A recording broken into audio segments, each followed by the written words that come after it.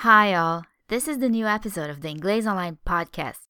Please subscribe to this podcast using the podcast app for iPhone or iPad, or listen to the episodes using the Inglês Online Android app. Thanks for all the comments at the iTunes Store, and if you haven't yet left a comment for this podcast, please do so.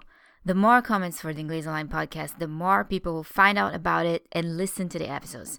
Thank you for telling your friends, your neighbors, your family, and keep listening.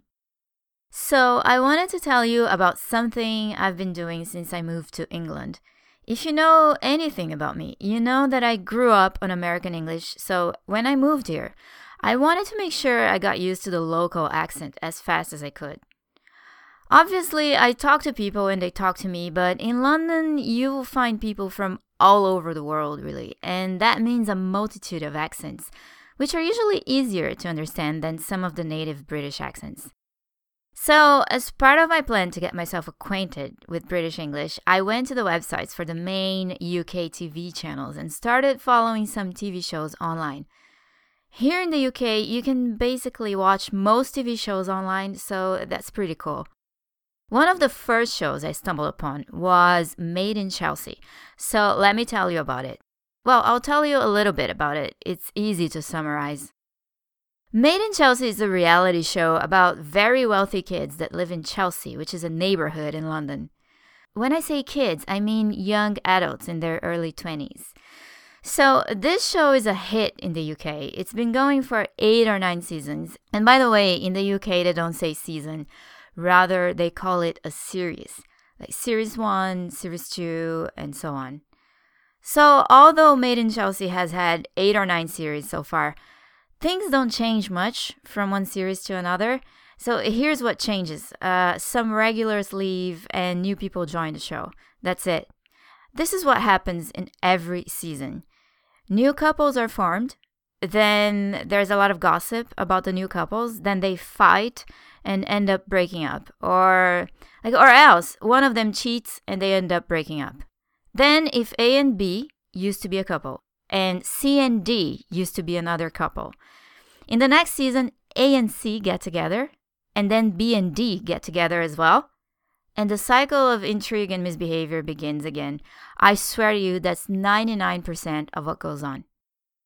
Anyway, here's what I really wanted to tell you. One of the terms I hear most often when watching Made in Chelsea is to have someone's back.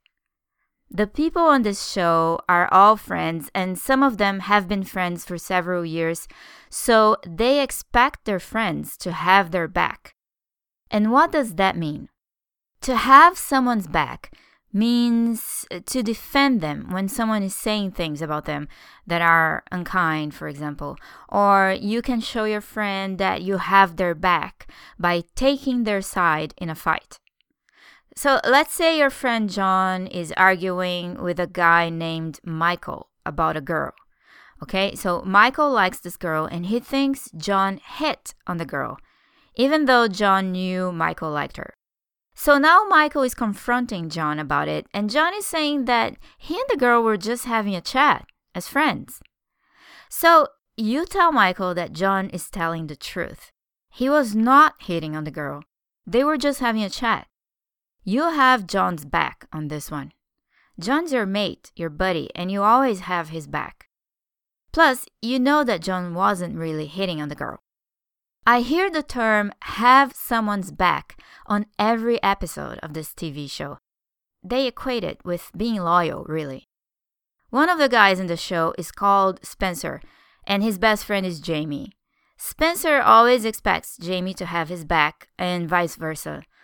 Although in reality, that doesn't always happen. And to be honest, these two guys lie and cheat a lot.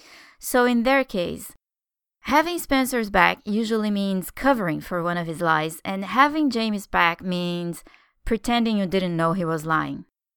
And the reason I'm giving you these examples, though, is to emphasize the meaning of having someone's back. Like I said in the beginning, if you take someone's side in an argument, you've got their back. If you cover for someone, you've got their back. If your friend feels that you didn't help them in some way, he or she could say, "You didn't have my back when I needed you," and so on. So, can you give me an example from your own life when you had someone's back? Let me know in the comments and talk to you next time.